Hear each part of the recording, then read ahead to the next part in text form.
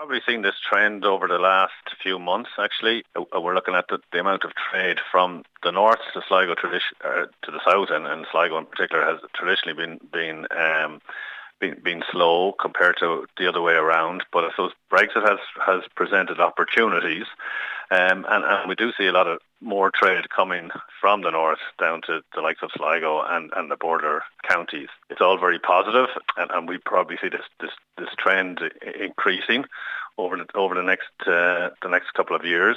If you look at it, it's probably down to the availability of more availability of goods here in the likes of Sligo compared to what's available in the north. So that's a positive for Sligo.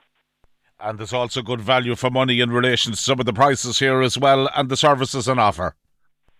Yeah, I think so. And what we see in Sligo is obviously it's a big employment centre for the northwest, and we do have a lot of employees that travel to work in Sligo from the north. And there were different incentives in Sligo, the likes of the Sligo Chamber card, gift card, for instance, where we have employers incentivising their employees to shop local in Sligo, which is very positive, and it's got to do with the availability of the different types of shops that we have here in Sligo, and I suppose how compact Sligo is itself, and it's a great place to shop.